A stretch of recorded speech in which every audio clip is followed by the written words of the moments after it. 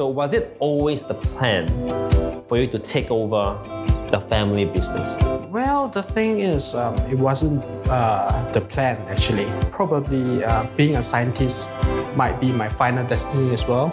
My buyer was mocking me in Hakka, and I thought she was praising me, so I keep smiling at her. Particular time, I couldn't know how to deal with it, and then my dad said, "Very good. You think earning money is easier?"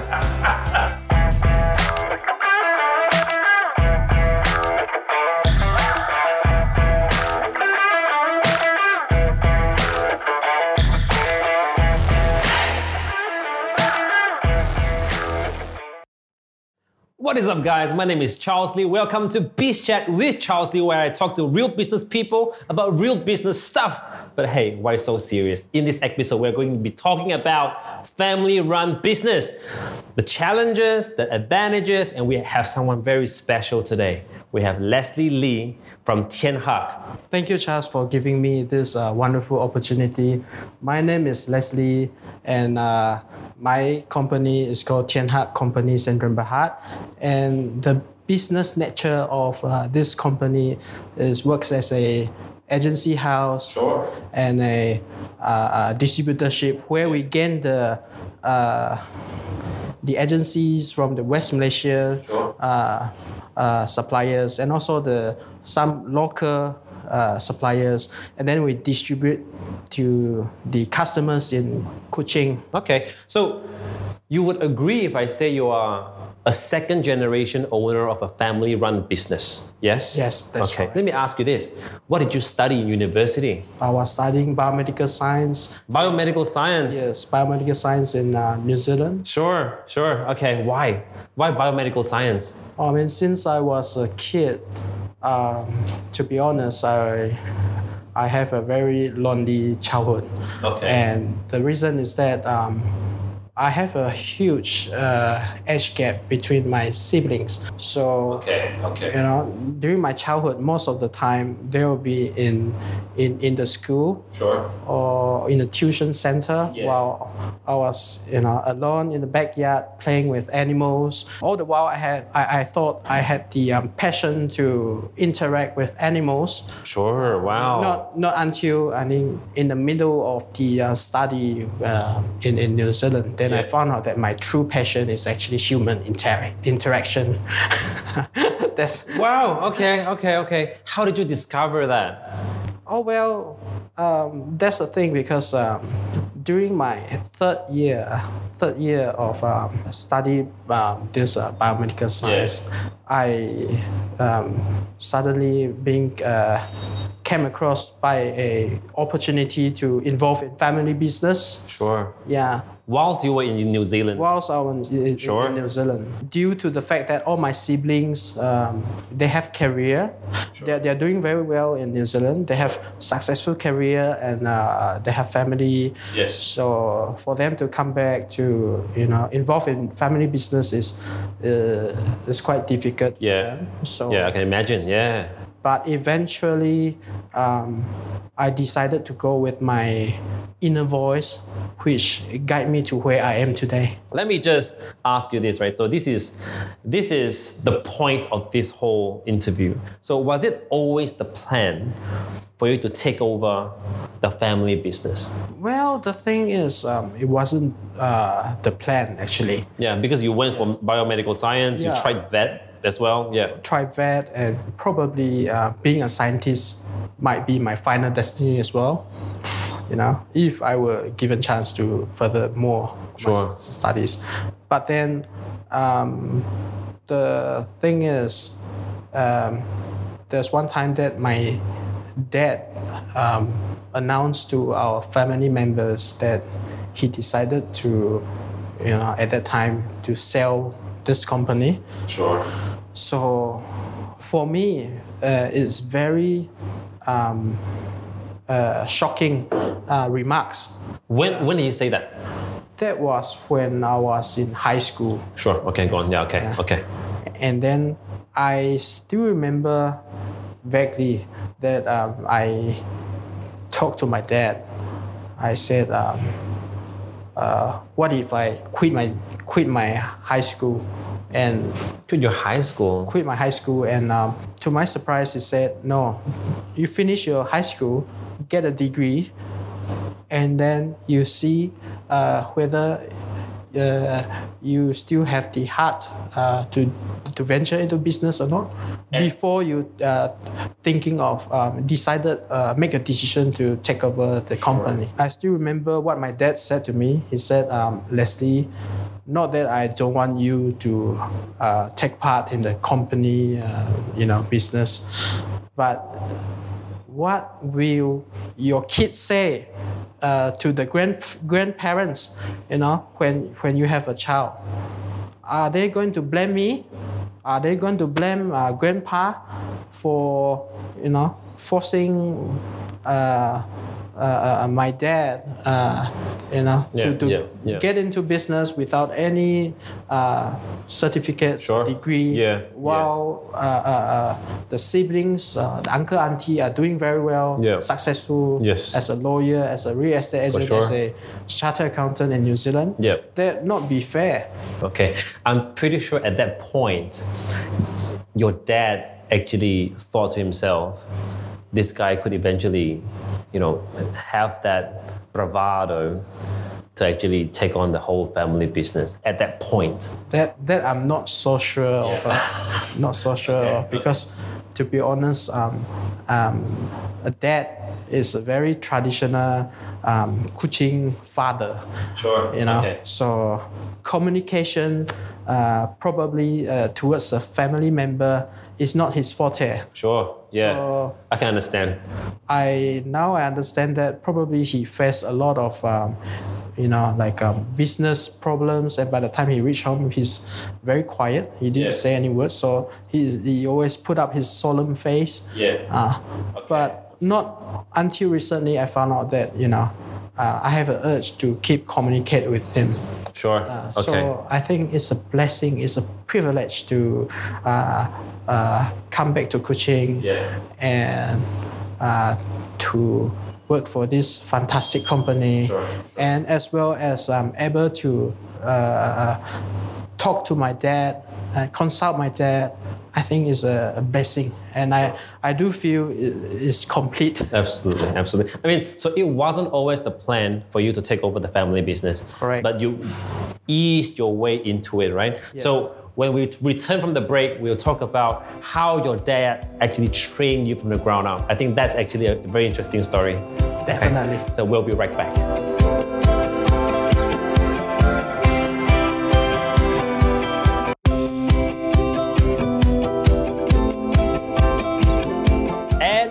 Back to Biz Chat with Charles Lee. We're still with Mr. Leslie Lee. Okay, so Leslie, let me ask you this. How did your dad train you to become the managing director that you are today of the company? When I first back from New Zealand, he didn't say that you're going to take over the company. He didn't mention that at all. Did you quietly know though? No. Okay. I was like, quietly accept whatever fate that I'll be facing. Okay. Because since I'm jobless anyway. Okay. That's the only job that he offered to me. So generally the first year, my dad trained me to become an attendant. And during that... What's an attendant, by the way? Attendant means that you're sitting beside with the lorry driver to deliver products and goods to the customers. So we need that, or else the whole... So you pass the DO and everything to the customers, and then they will help loading and unloading all the products from the lorry. Those are important as well. Absolutely. Yeah, so those are attendants. Initially, I was the attendant during that particular year. And also, my achievement for that year was getting a lorry driver GDL license. So I drove lorry. You drove? Yeah, I drove my company's lorry for about 1 year as well. I love that. Okay, so that was your second job. After being an attendant, correct, you got promoted to be sitting next, that next seat as the driver. Yeah, correct. During my third year, I was being promoted reluctantly to become a salesperson. I would say the word reluctant is because I got culture shock. Communication to me at that time was lacking. Sure. And it's not my forte. Okay. So okay. I did remember that particular night. I came to my dad. I cried. I said, "Dad, can you please put me to become a driver?" Did you really cry? Yes, I did cry because I was tore off by my. Tell us about the pain. Yeah. Tell me, like, what, like, it must be very emotional, right? So what drove those emotions at the time? Well, the thing is, for so long years, I was in New Zealand, training to become some sort like half scientist. There we go. In Yeah. science. Okay, that makes sense now. And people to people interact is very professional, very cultured, very sophisticated. Absolutely. And we talk softly. Absolutely.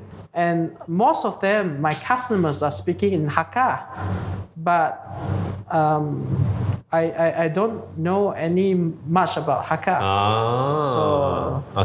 So my buyer was mocking me in Hakka, and I thought she was praising me, so I keep smiling at her. And by the time I finished the job, and my colleagues, my team member told me that she was actually mocking me. So this is not professional. Yeah, absolutely. So I guess same situation happens right now. I will take it. I will internalize it as a joke. Absolutely. Yeah. It's nothing much of a personal attack anyway. Sure. Yeah. It's just that at that particular time, I couldn't know how to deal with it. Yeah. So you cried because of the build-up. You felt like, hey, you know what? You had everything going in New Zealand, and now you're back here having to deal with this kind of mockery and everything, being a salesperson, right? So you went to your dad. What happened? And then my dad said, "Very good. You think earning money is easier?" Right. I love that. That's what I say to a lot of my stuff when they come to me. So the first response is very good, to just shift the mindset a little bit. You know what I mean? So I love exactly. Yes. Exactly. So your dad said to you, "Very good," right? What happened next? Well, I continue my journey for to how many become years as a salesperson for another year. Another year? Because at that time they didn't know my identity was. So not only like few months later, they started to know my identity. Sure. So not only my customers, my clients, respect me a bit, but also at that time I gained some respect from my team member. Sure. So I think that's the important things, my achievement in this, Understand. Okay, so your rise to become the managing director. It's not easy. Yeah, so after salesperson, you went up to be the managing director. Is it fair to say? Yeah. Okay, so let me ask you this.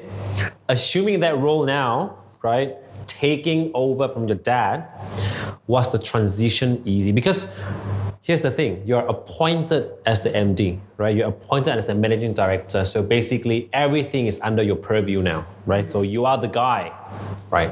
So transitioning from your dad to you, was it difficult?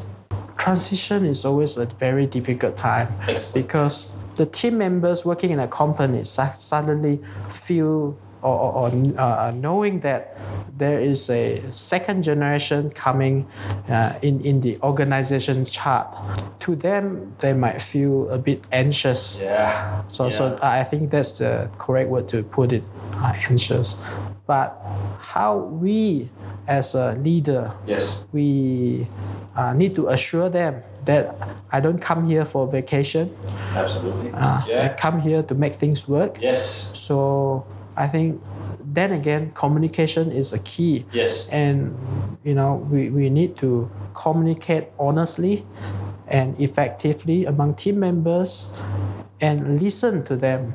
Because like Richard Branson did mention, like if you take care of your employees, they will take care of your clients. Absolutely. Yeah, so that really help it to where I am today. Sure. Thanks for that. Now, just to summarize, right, from transitioning from old to young, right, in terms of the MD position, right, your dad to you.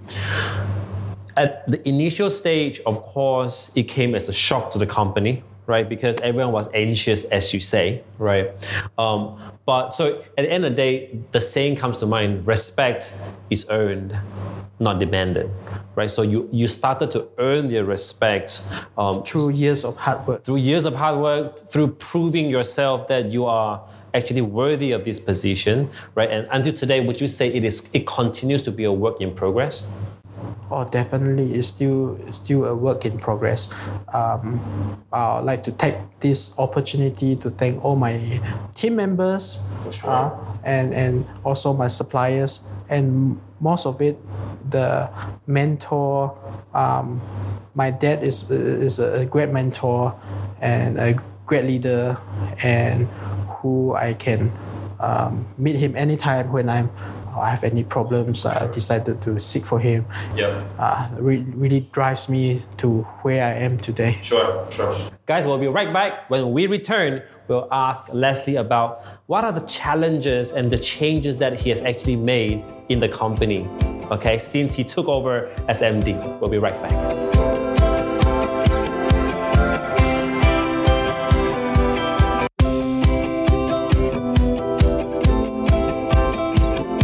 And we're back, and we're still with Mr. Leslie Lee. Okay, he's from Thiên Hạc. He's the second generation owner of a family-run business. Now, Leslie, let me ask you this. For sure, when you came into the family business, there will be the old ways of doing things. And so I'm pretty sure you would have effected change to the company during your time, the past 6 or 7 years. Now, tell me, what was the one change that you are proud of? Initially, when I came back from New Zealand, to join my dad's company, I think you've been there as well. Oh yeah, it's close to my house. Yeah. And we're just a shop house. So as time goes on, and the supermarkets are doubling. So in 10 years of time, I think right now, the supermarkets and hypermarkets, if we added up all the outlets, is more than 100. Yes. Compared to 10 years back, is only less than 50 outlets. So we need urgently to find a larger place to store our inventories. So at that time, I managed to rent a larger warehouse in close vicinity, around 5 kilometers of radius. During this process, we've been looking more than 20 properties in Surging Card, in which we have to make a huge decision whether we could lose more than half of our employees and the team members due to the distance from their house. So we have to take into consideration of that. So that's why we choose the location around Pending, Bintawa area. And also the most important thing is it's very close to the port. And to me, logistics saves a lot. It saves by double. We know now it's not really post-COVID-19. We're still in the midst of it, right? But the take-up of online shopping by everyone, even the older generations now, people like my mom. The other day I saw her scrolling through Taobao, and I panicked a little bit, right? So because the older generations adopting online shopping, even actually, we were all thinking whether this could spell the end of brick and mortar retail and things like that. So there's a huge shift in terms of people porting over to online shopping. So how has that changed the landscape, changed your business? Okay, the first thing I'd like to mention is when I first came to work in Thiên Hạc, when from New Zealand, I was being splashed a lot of cold water by a lot of comments saying that you are totally different disciplinaries. You know nothing about business. So you only know maybe more about cats and dogs than dealing with animals, than dealing with humans. So things like that, and that really sparks my interest to learn more.